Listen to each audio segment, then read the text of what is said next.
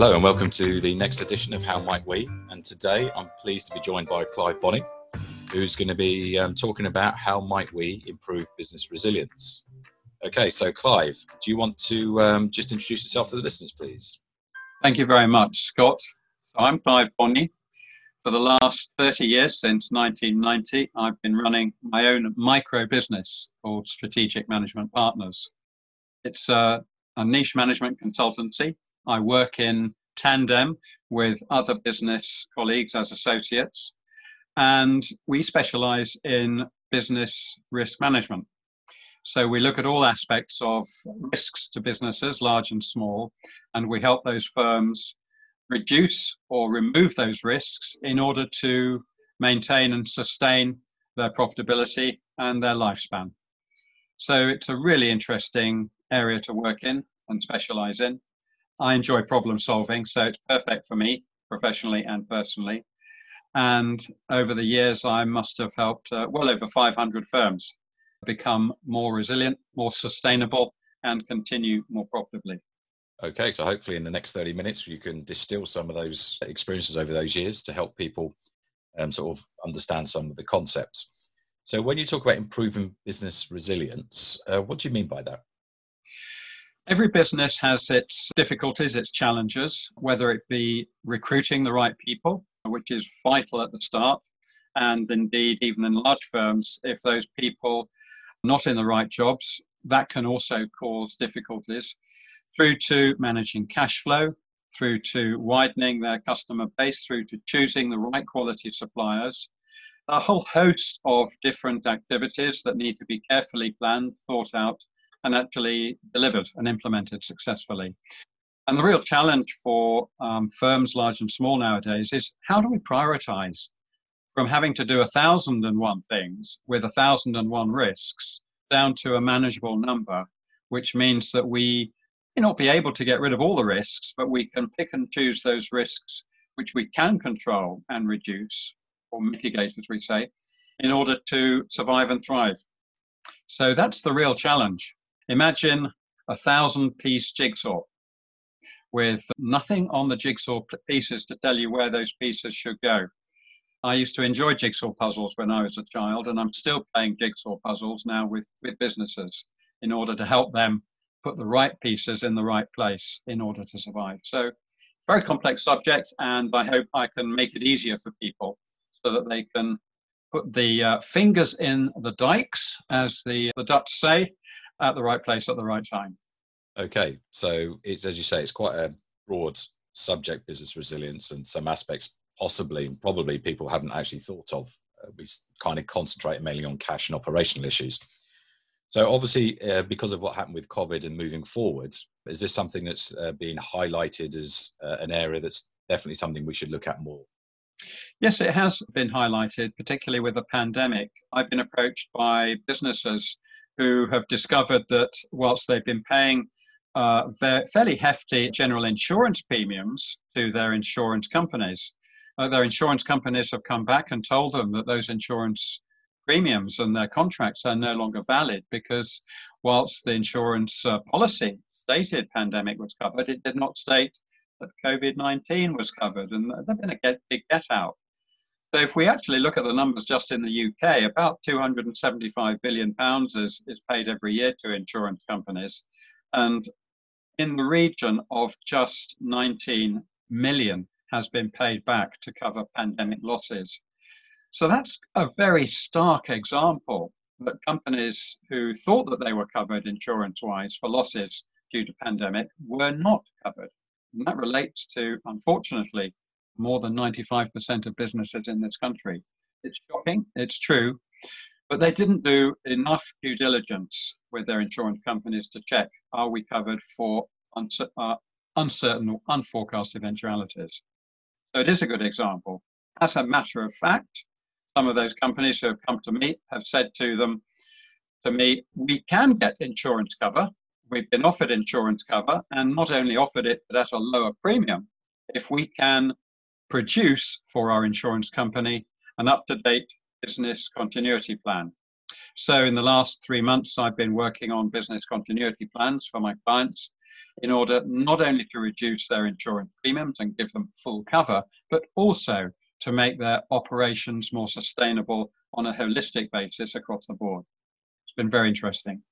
Okay, so we've talked about that, obviously, and the figures, as you say, are quite stark.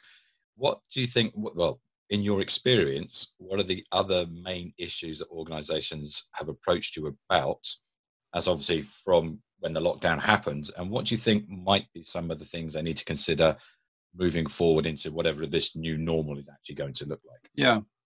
Well, let me put some simple categorization forward to you. I deal with firms large and small, even at startup level. And firms have different requirements in managing risk depending on their status, how long they've been running and how large they are. Approximately 95% of the number of businesses in the UK are what we call micro businesses. That is to say that they employ 5 or less people. And those micro businesses have very different risks and therefore different requirements for sustainability and continuity planning than the larger firms. The next category up is what we call the SME, small to medium-sized enterprise, who typically employ up to 250 employees. And then beyond that, we have the established larger firms who employ more than 250 people. And each of these 3 sectors do have different requirements. So my challenge is to understand those different requirements at the different levels and focus in on what are the more obvious and perhaps the highest risks, as I see them, for that type of business. Take an example. A small firm has a much bigger risk for cash flow, especially the startup. So what I do to help those people minimize their risks is I introduce them to sources of funding to help them overcome difficulties such as we've had in the last 3 to 4 months, and also to accelerate their expansion. To extend that thread, many small firms don't actually realize that they can sell shares in those businesses if they are actually selling a potentially highly scalable product or service. They can sell shares to private equity investors. And if you look on what we call crowdfunding sites, you'll see that several £billion a year of private equity investment goes into small firms and startups who then can accelerate growth. We're talking last year, on average, £500,000 of cash going into a small firm or a startup. They create that cash, they generate that cash typically within 30 to 60 days, and they can keep that money for often 5 years without paying any interest or loan or putting even personal collateral on the line. And all that stems from having an effective business plan, having a very scalable product, but also actually sharing with shareholders a business continuity plan. There are things that people are not aware of in the marketplace, which have grown up very quickly in the last few years, like crowdfunding, which really didn't exist as an alternative investment market 10 years ago at all, and take advantage of what is happening with these new market trends. It's very exciting in many respects, but it's also very difficult for some people to keep up with what's happening in a market which is so fluid and changing so quickly.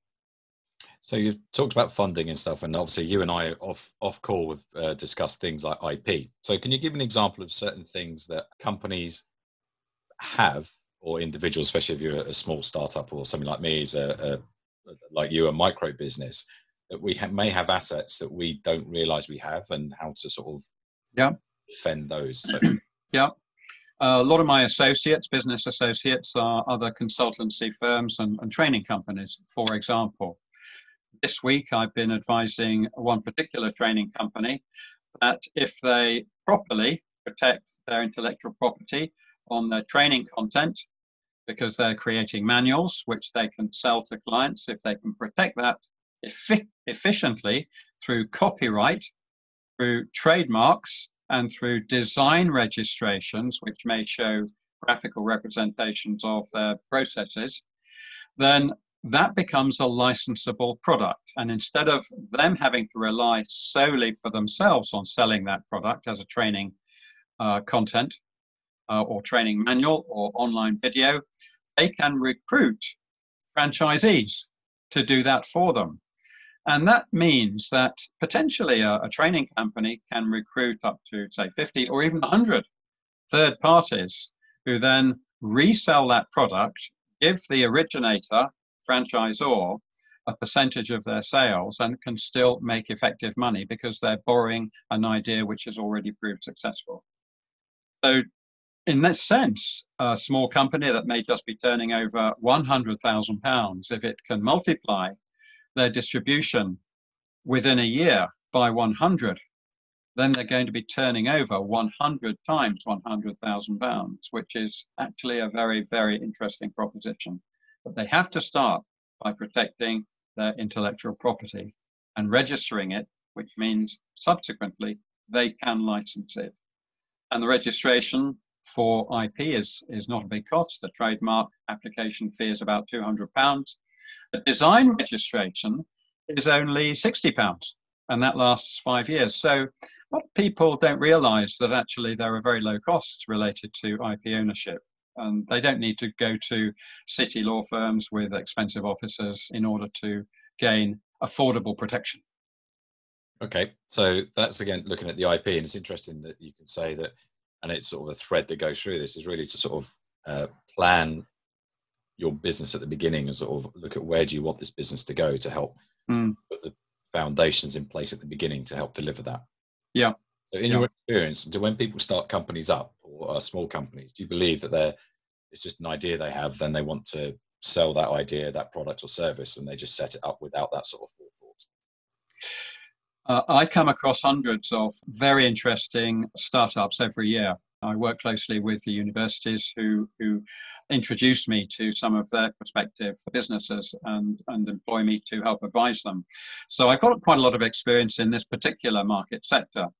My own experience tells me that out of perhaps 100 innovators and entrepreneurs, the reality is that less than 10 will still be there in 5 years' time. It's a shocking death rate for new business startups. And if we look at the numbers on a UK-wide basis, last year there were over 600,000 new businesses registered in Companies House.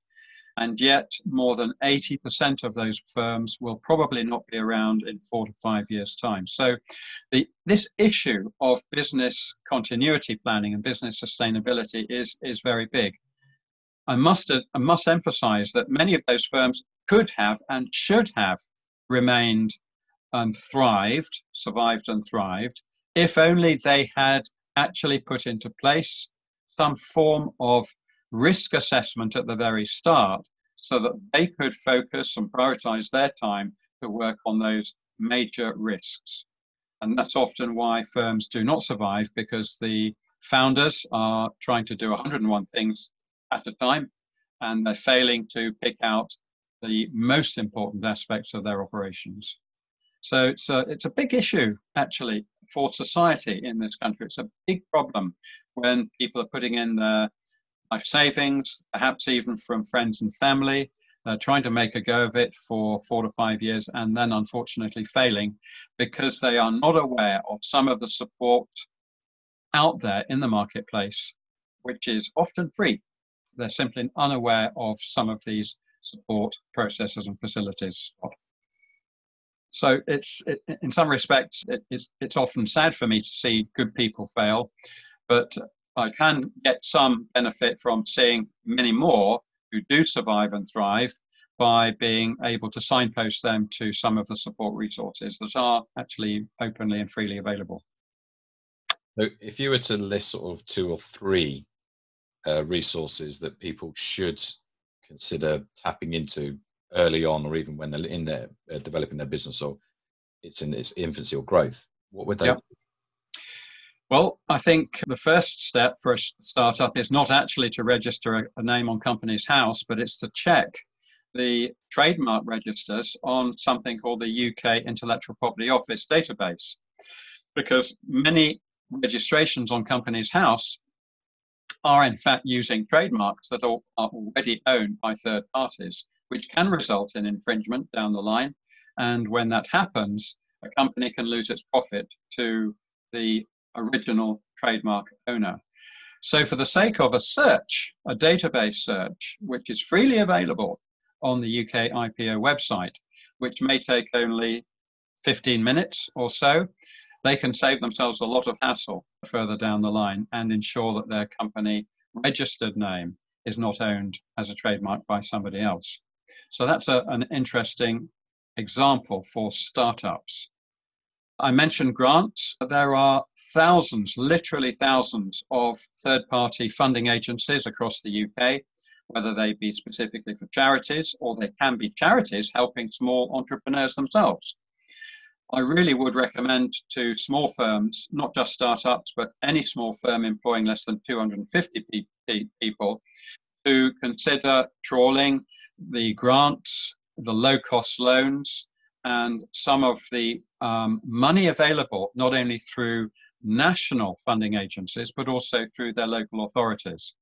To give you an example, in the last few years, my local authorities down my way around the southeast of the UK have been providing small grants to startups and small enterprises for things like website development, intellectual property protection, business planning, and even helping them work with other consultancy firms, which otherwise become unaffordable for them. So there's basically a lot of money there, a lot of resource, which they're not fully taking advantage of. If I can pick on a third element, which is also applicable to large organizations, R&D tax credits. There are many organizations that are introducing new innovative products and services. They're spending time and money on those, and that time and money can often be offset with HMRC giving them either tax relief on their profits if they're making profit, or even if they're not making a profit, sending them a check, a large check in some cases, can be up to £20,000 or £30,000 to offset their original costs in the previous 2 years for R&D. So there's three interesting examples which people are not fully appreciating. And if we take R&D tax credits, 95% of eligible firms are not applying for that money, which is a big shame. So people like me may be able to help them, signpost them to where that money is and also how to apply for it. Yes, but it's definitely a rarity to hear the taxman giving you a check rather than asking. Yeah. Definitely a turn for the books for most people that would enjoy. So we've looked at, so in your experience, and obviously we're now in uncharted waters in where we're going forward, and you've said it depends on the size of the organization, which I appreciate. But what are some of the things in the horizon that you could see happening that would potentially be risks for organizations to be aware of? Oh, well, let me take myself as an interesting example. Every year, I apply to my two local universities, Brighton and Sussex University, to take on in the summer an intern from their business studies departments. It's been amazingly successful. But this year, in March, when the pandemic was starting, I applied for and successfully obtained a young lady called Heather Suttie from Sussex University, expert in business studies and also psychology. And whilst some of my clients fell away, they came on board and has been working with me full time and also fully funded by the university, not by me, for developing my business in my consultancy and my training practice. Been doing market research, talking directly to clients, working with me to widen my customer base and also promote a key offer, which is business continuity support and intellectual property protection. So I'm a good example. And yet most firms aren't taking advantage of the opportunity to work with universities, improve the next generation business skills, and at the same time get what I call free support. It's a lack of awareness, Scott, that's help hindering people more than anything. And even large firms are not fully appreciating the opportunities that this level of support through internship and apprenticeships actually offer to them.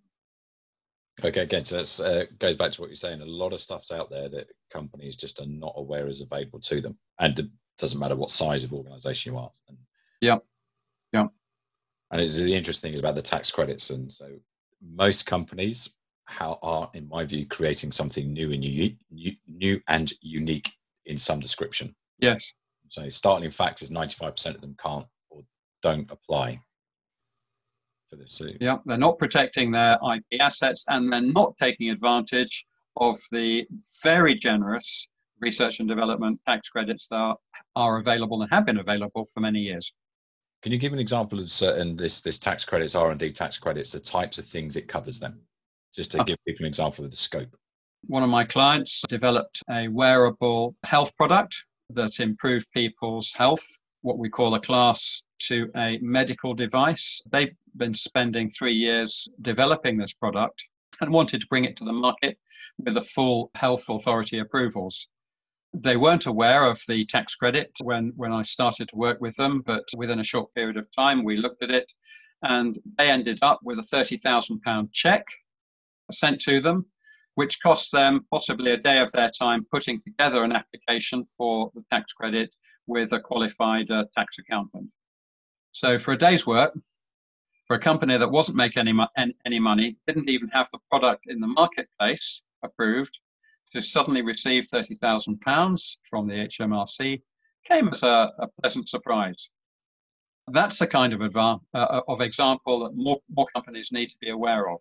And it doesn't take a lot of time and cost to improve one's standing and reduce one's risk. So lots of examples like this, which I'm very happy to give. And there are lots of examples like this on my website as well. Okay. So again, being aware of where we're going, being aware of where to go through, and the planning at the beginning. And say most companies, and me included, the first thing I did, went on the company's house, does this exist? And then you do the URL search, is this website available?